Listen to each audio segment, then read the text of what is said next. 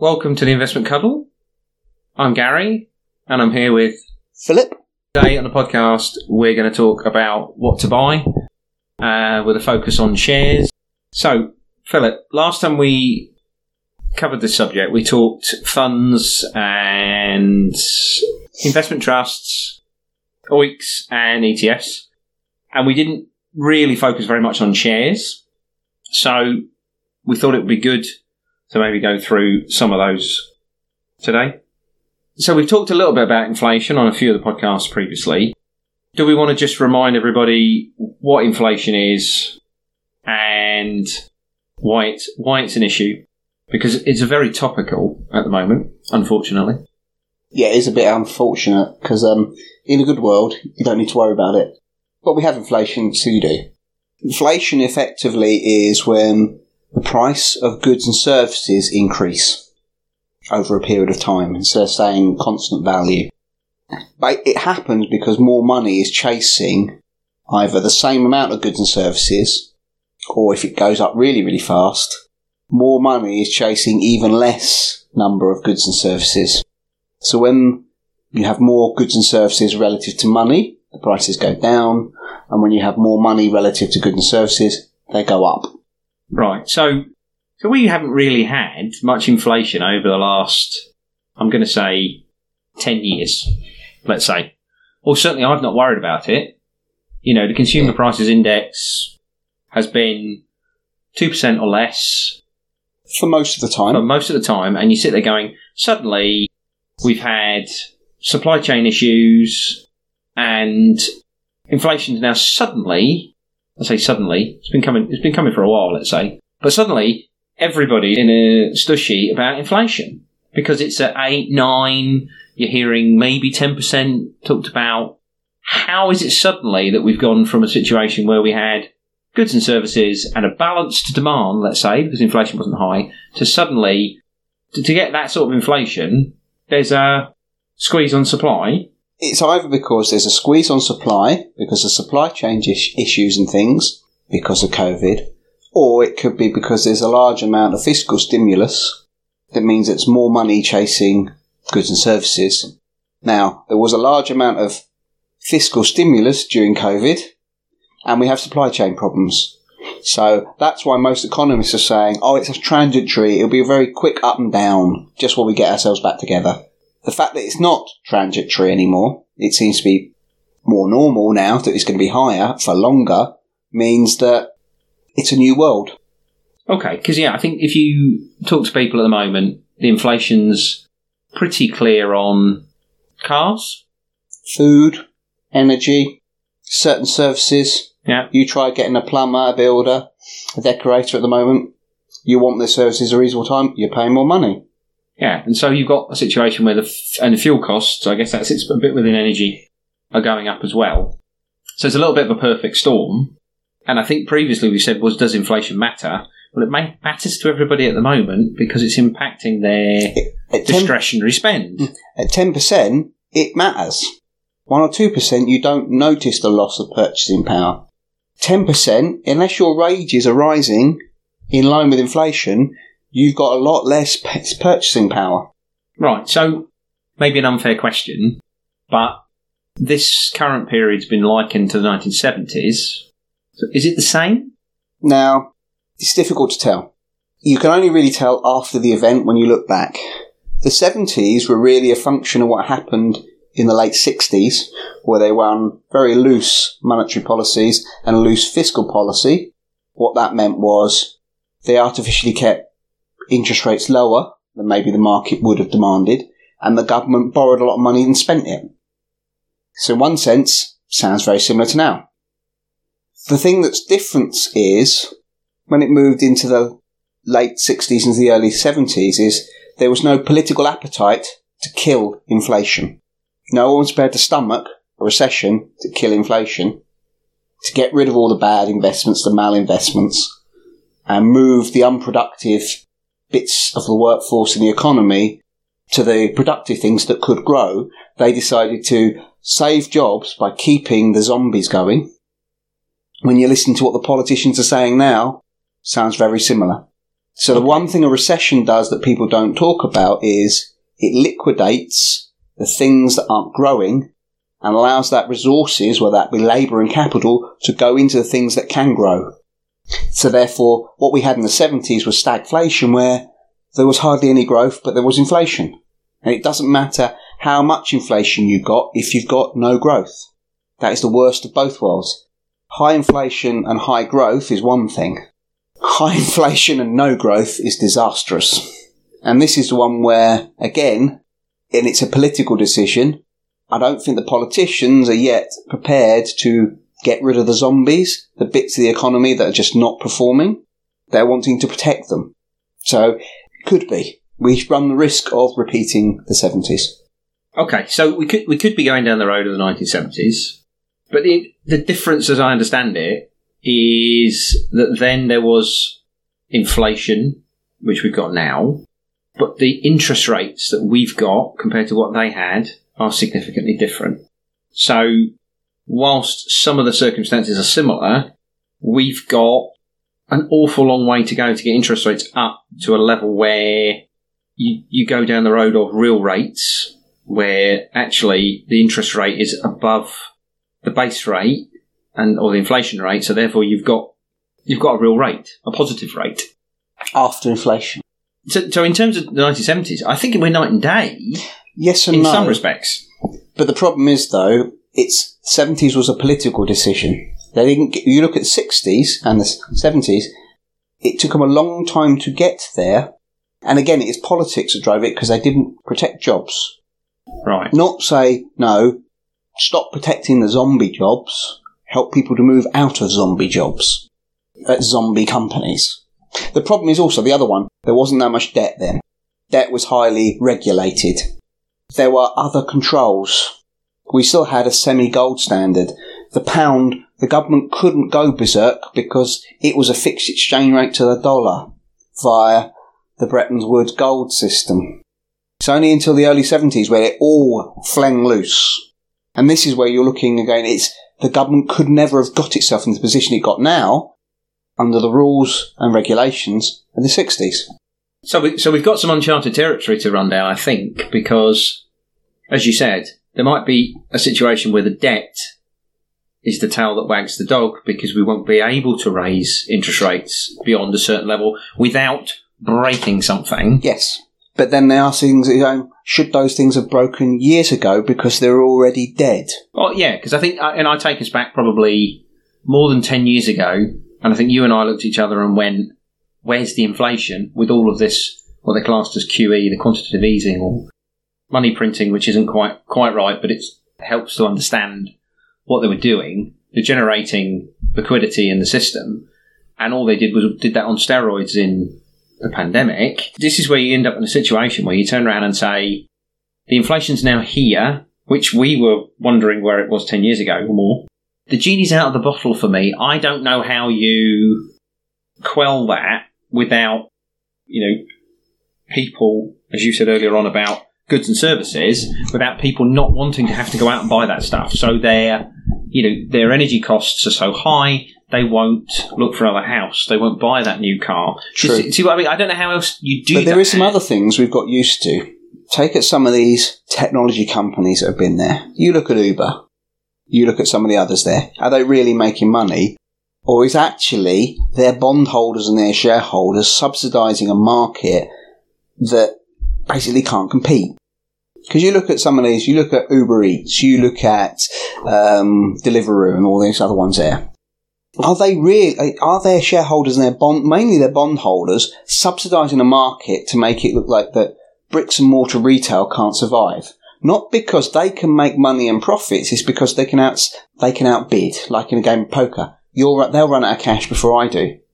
The game may now have changed. If the tap of free money and infinite zero interest debt has disappeared, those companies won't last very long. And if you look at it now, there's now signs that the tech companies are getting rid of people because they're not sustainable. So you might find inflation's going to get worse because those services were artificially kept low are going to snap back up to where they should have been for what the market price really means. That's what it costs to do. So off on a tangent. Yeah, well, I think we just haven't really answered the question in terms of how's it going to be, because it's really hard. We don't know. There's a famous quote from an American author, Mark Twain. History never repeats itself, but it doesn't half rhyme. We won't repeat the 70s. Categorically, we won't. Might be very similar, but we won't repeat it, because what made the 70s will not happen now. It's changed, but it might feel a lot like the 70s. Yeah, and I guess that comes down to the fact that I think the bear market, so the downturn in the 70s market, for example, so bringing this back to the kind of shares, what do you invest in, that... They had 3 bear markets in the 70s. Well, yeah, that's what I was just thinking. When you look at the longevity of the bear market, or the bear markets, it was, the UK. It was down, I think, 80% at its peak. Yep. Which isn't really very good, because that's actually a trough. So we're a long way off of that. The S&P's not quite down 20% yet, I don't think. Might be by now. So we're in bear market territory, but we're not horrendous, albeit you look at some of the tech companies you've talked about, they are down. Oh, yeah. Meta's down 48%. Some of the other SPACs, a SPAC that isn't down more than 70%. And it's quite an achievement to find one that's not down more than 70%. Netflix. Yep. A lot of these companies have dropped significantly. But I think for me, it's then, if you're going to be in a prolonged bear market, what do you buy? Where are you going to, or should you just sit on cash? So I guess that's the thing, right? Let's just say cash is king in this environment, right? Because you can spend it, happy days. The thing about cash is cash always gives you opportunities. If you sit in cash for 10 years, you're going to lose shed loads of money, purchasing power because of inflation. However, if you're waiting for the market crash, like it did in the 70s, and in the UK it crashed 3 times, people who made the money will sort of save for 3 years, splurge it at the end of a crash. Save for 3 years, splurge it on the bottom of a crash. But you have to have the nerve to work out when. All right, so if you're looking to work out where the bottom of the market is, in my limited experience, that's incredibly hard. And actually, you want to see some sustained recovery. Me as a mere mortal, before you might turn around and say it's a higher low than a lower high. Yeah, but that's the crux of the problem. It is really difficult to do. Yeah. So other things you can do is what they did in the 70s a lot was you don't overpay for growth. Beginning, there was the nifty 50 companies in America, the tech companies of the times, Xerox, IBM. The difference between some of the tech companies now and then, they pay dividends. The problem was, though, their dividends weren't growing faster than their actual share price, and eventually it snaps. But again, the same thing happened to Microsoft in the late 2000s. Now, they didn't pay a dividend, but they got very, very good cash flow. The problem was, though, because of the boom for tech companies, their cash flow could not keep up the growth of their share price. And what happened is it snapped quite drastically. So you can see that when is your, say, cash flow growth growing faster than the share prices, that's maybe going, that can't go on indefinitely.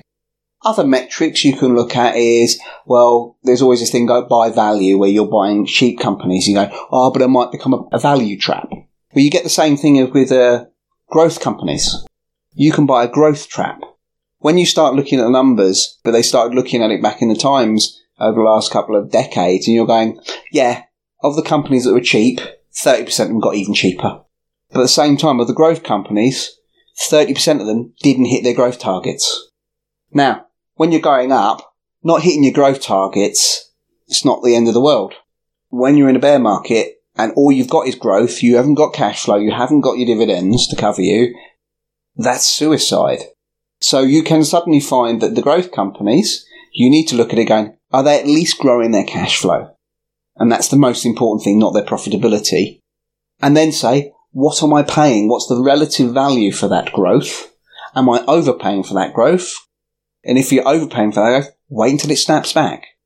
But it's a judgment. It gets more difficult. It's not simple than just buy momentum.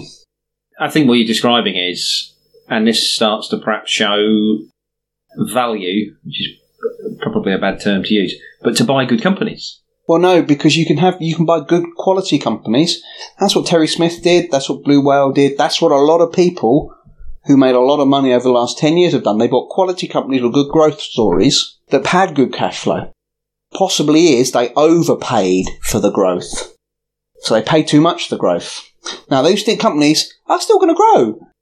But the rate you paid for it, it's not necessarily a great investment at the price you paid for it at that time.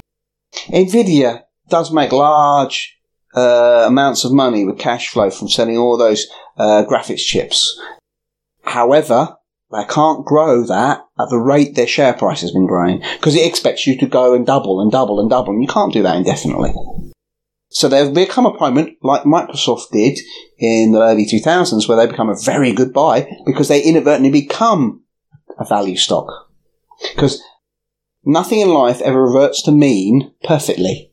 It always, when you have a big bubble, you have a big trough.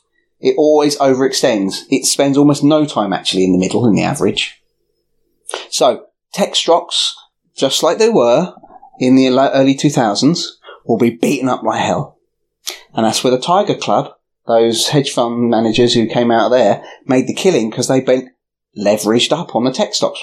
They were value then. So, other than just staying out of the market, because it's a scary place and we all want to hide, maybe at the moment we'll avoid the tech stocks? Depends what you mean by the tech stocks. But well, yes. I think in the FANGs, so, Facebook, Apple, Netflix, Google, or Alphabet. At the moment, Meta, as Facebook is now known. At the moment, yes, because I think they're overvalued for how much growth they can give at this price. A couple of years' time, they might be value stocks because actually people are underpricing their growth potential. But at the moment, I think they've overpriced their growth potential.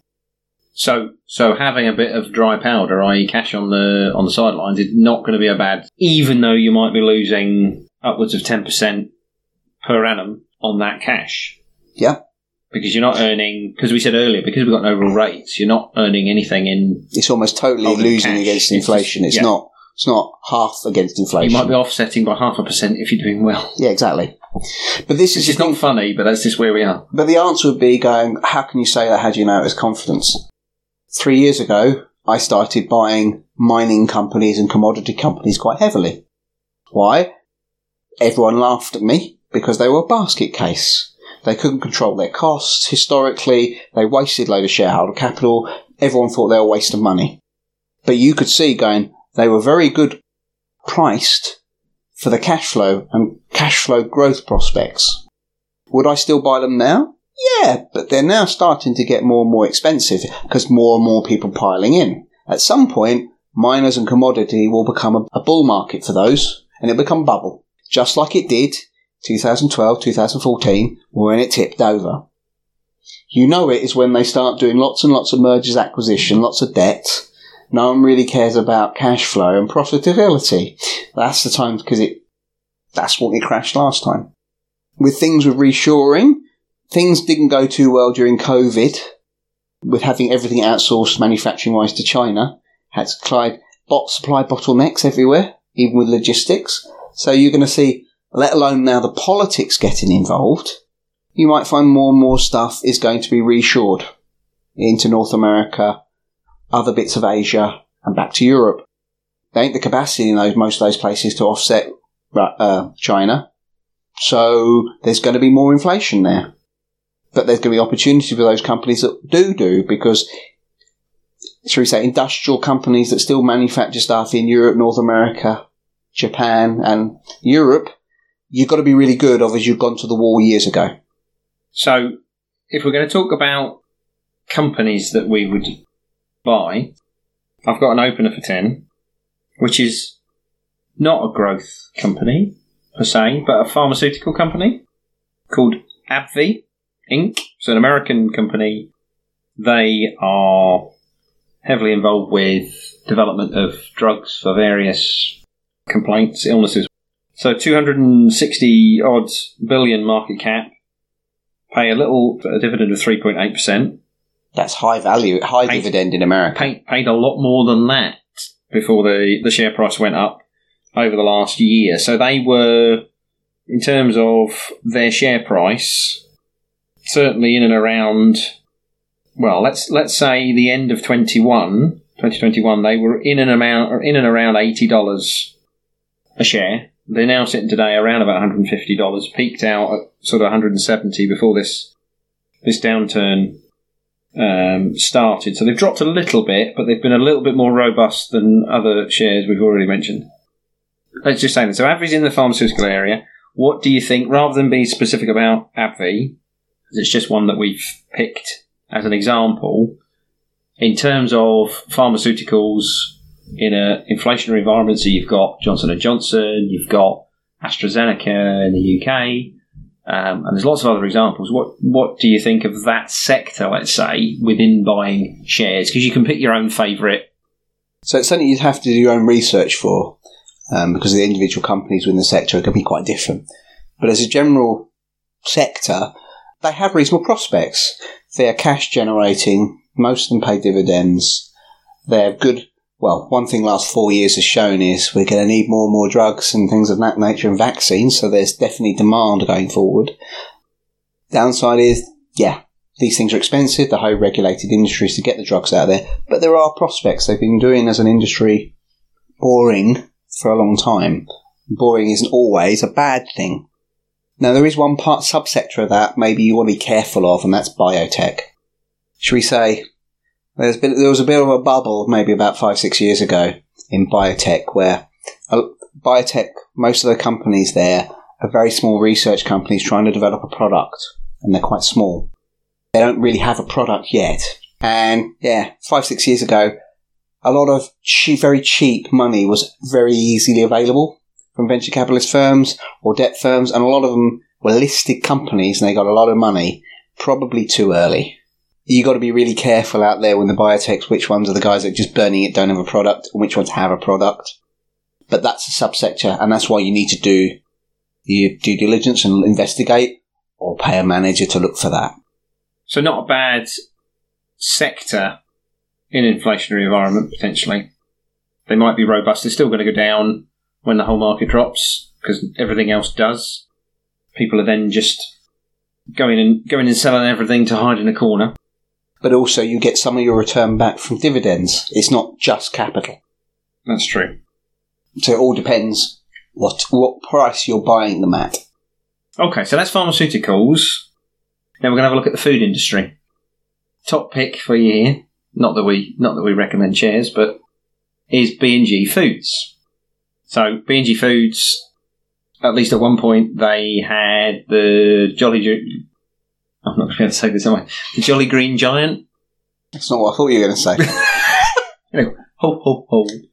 So, familiar in that sense. And they are a company that goes in and buys brands, basically. So, certainly significantly smaller than AbbVie. They're a $1.5 billion market cap, listed on the New York Stock Exchange.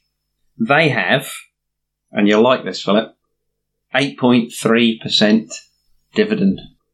And if you don't like it, I like it. So for all that we've said, even if you've got this in one of your accounts where you have to pay some dividend tax to the US government, so it's 20%. Withholding tax. You're still going to get 6%.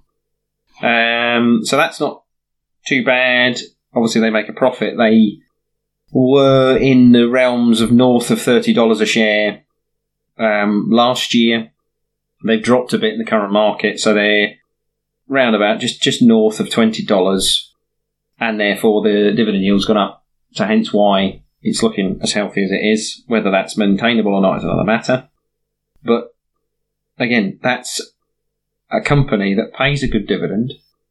Share price has been very up and down. Certainly during the pandemic, they were sub $20, so they've been cheaper.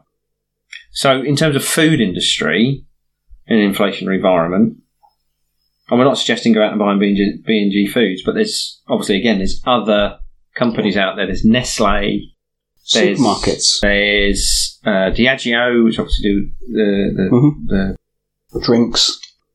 So it's all that kind of area.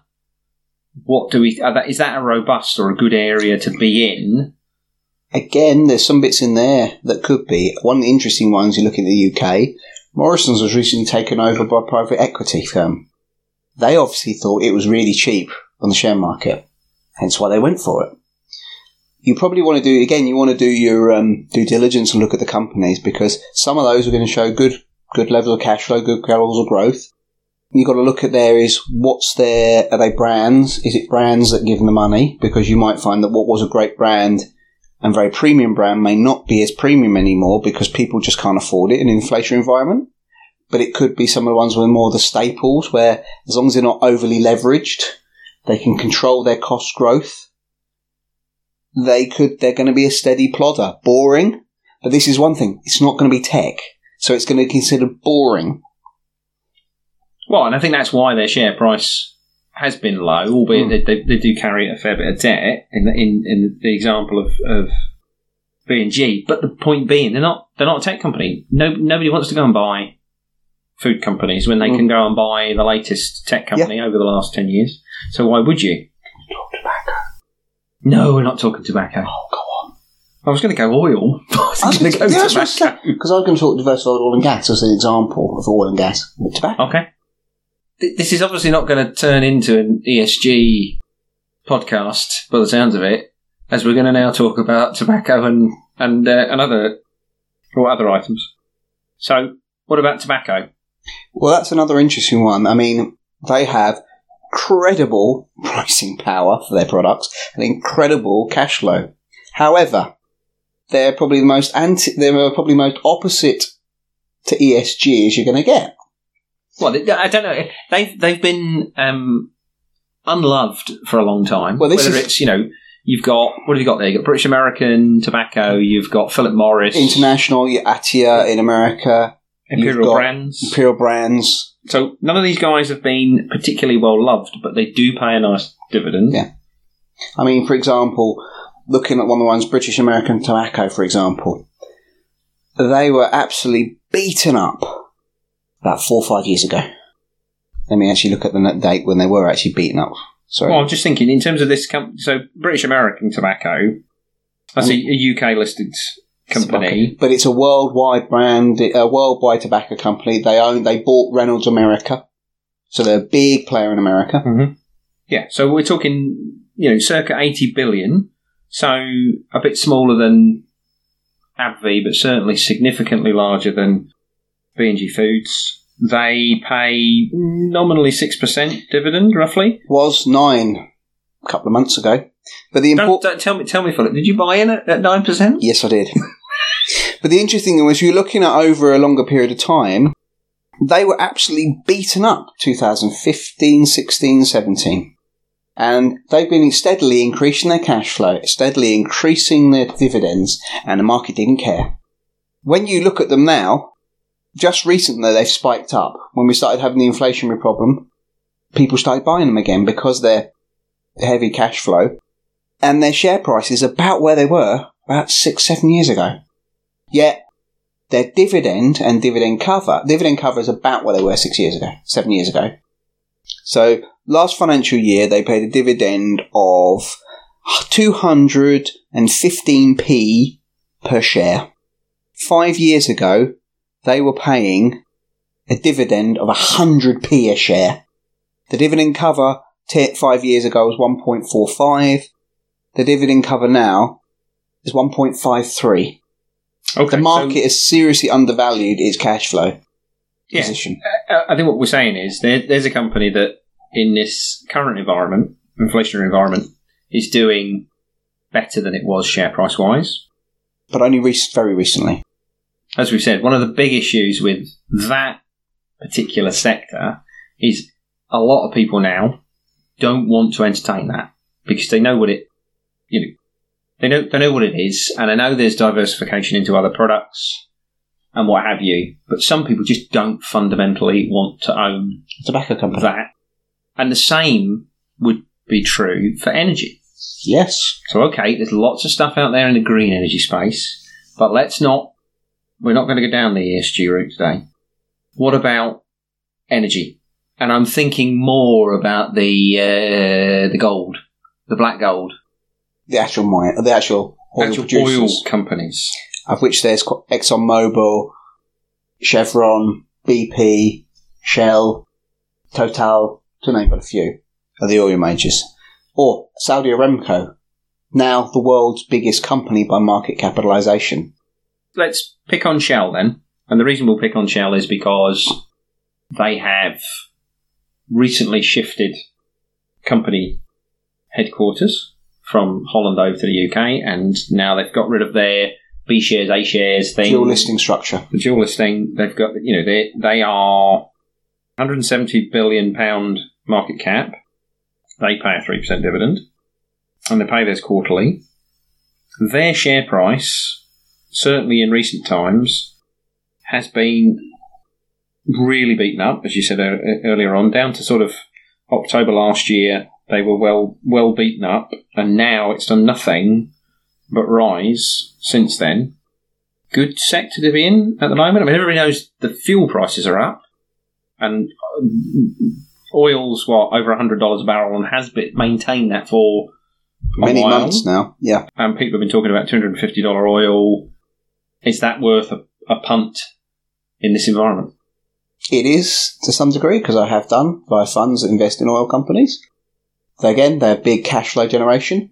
You need to be careful about how much debt they have and politics for those. This is a political industry. If they make too much money, governments come after them with windfall taxes. Also, the politics of where the oil isn't necessarily nice, stable countries.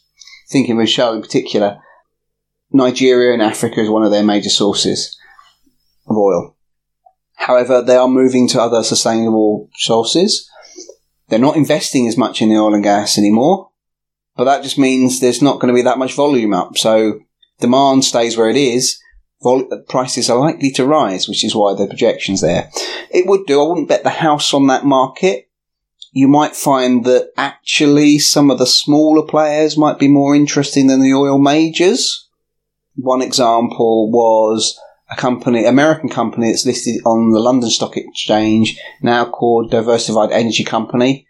Previously it was called Diversified Oil and Gas. They're taking gas wells and oil wells in Pennsylvania, in that area, the Appalachian Mountains range in America, and just running those oil wells down, but running them efficiently at these prices. You could say, why is this company listed in the UK and not in America? And the answer was, if you're not an oil major and you're not tech, Americans won't buy you. They are a pure value play. They pay a hefty dividend. They pay a progressive dividend. And therefore, if you want that sort of investors, that's London.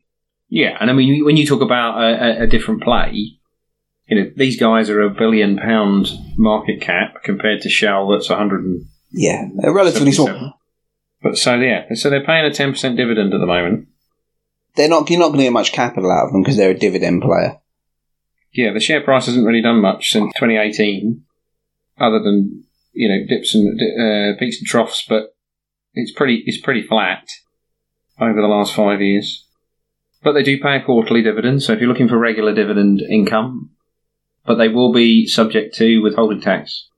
So yes, and because they're an American company, you'll need to hold the W8BAN form to get rid of the half of the American withholding tax, or hold it in a SIP where your provider has done the paperwork with the American Inland Revenue Service, such as Hargreaves Lansdown and AJ Bell, where you can get zero withholding tax on your dividends. But because it's an American company, there will be most people will have a withholding tax on it. But they're an interesting one. They're a £1 billion company, market cap. They're in the FTSE 250. But because they're an energy play and a value play, they decided there's no point in listing in America because the American market ain't interested in anything other than growth and tech, which might be interesting going forward. Okay, so that's some. We've covered the basics of health, food, oil and gas, and tobacco. Which, yeah. So you mentioned miners earlier on. So one of the ones I was going to look at, which may be slightly controversial, is Polymetal International. So at the moment, they are £1 billion market capitalisation, paying a 30% dividend. And there's a good reason why that is, because most of their operations are in Eastern Europe. Well, not just Eastern Europe, They're Russian. They're Russian. So there are a lot of political problems. You might find that they're looking like they're paying a 30% dividend on the grounds that no one actually thinks they'll actually be allowed to pay their shareholders any dividend. There are lots of interesting places in the metals and commodities and mining area, but politics comes into it. Because, say, November time last year, Polymetal didn't look that bad. But I think that's it, isn't it? You turn around and say they have dropped 80-90% in value. Because they're untouchable. Because of where they're operating.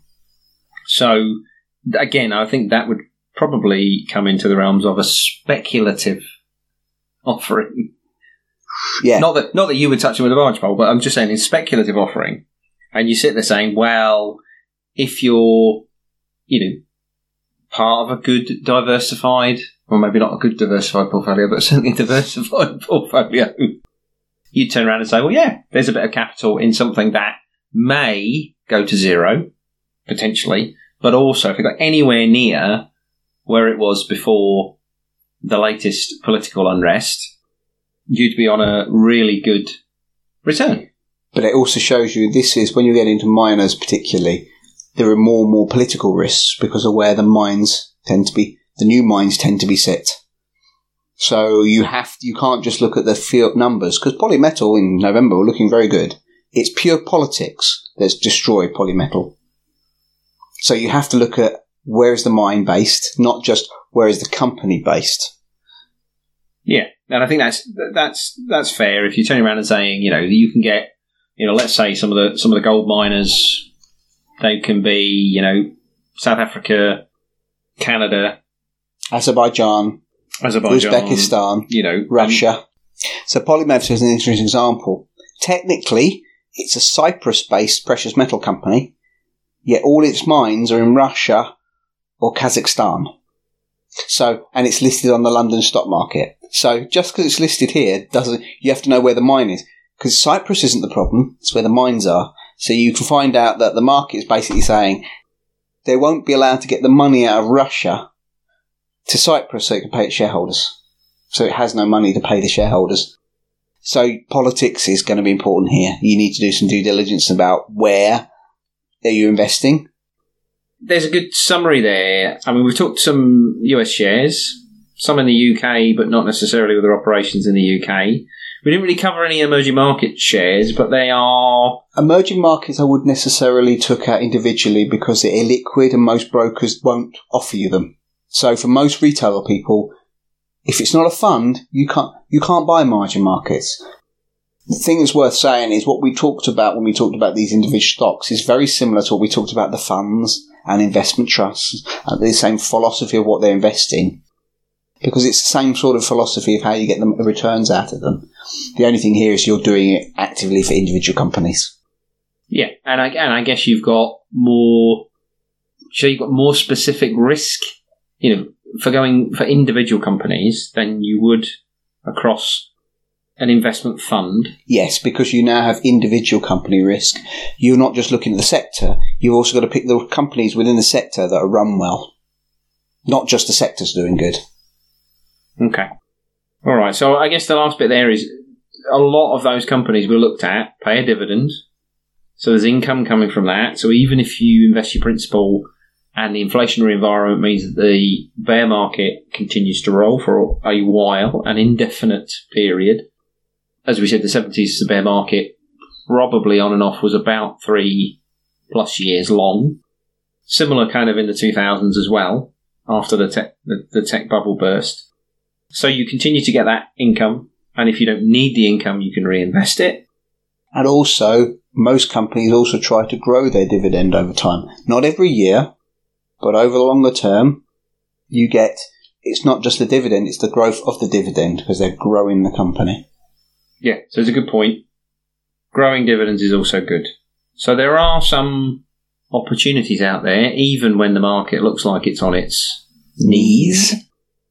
But yes, don't try and pick the bottom of the market, because you're doing better than me if you do. Well, I've never achieved it. I think no, and I think the principle being that what goes down can go down faster. Yeah, can come up and then go back down again, even lower.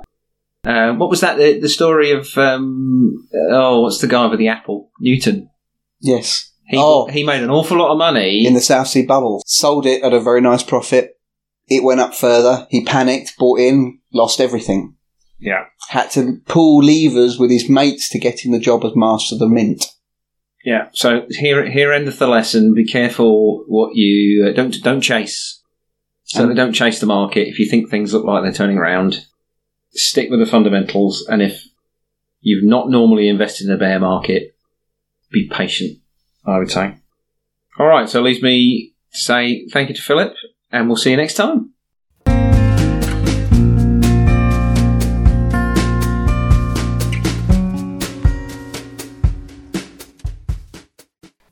This programme has been presented for information and educational purposes only. None of the information or content of the programme is to be taken as an offer, opinion or recommendation by the programme's hosts or guests to buy or sell securities, nor is it intended to provide legal, tax, accounting, commercial or financial advice. Opinions and comments are based on information from sources believed to be reliable. All investing involves risk, as prices go up or down based on a number of factors. Always consider consulting a financial professional before investing.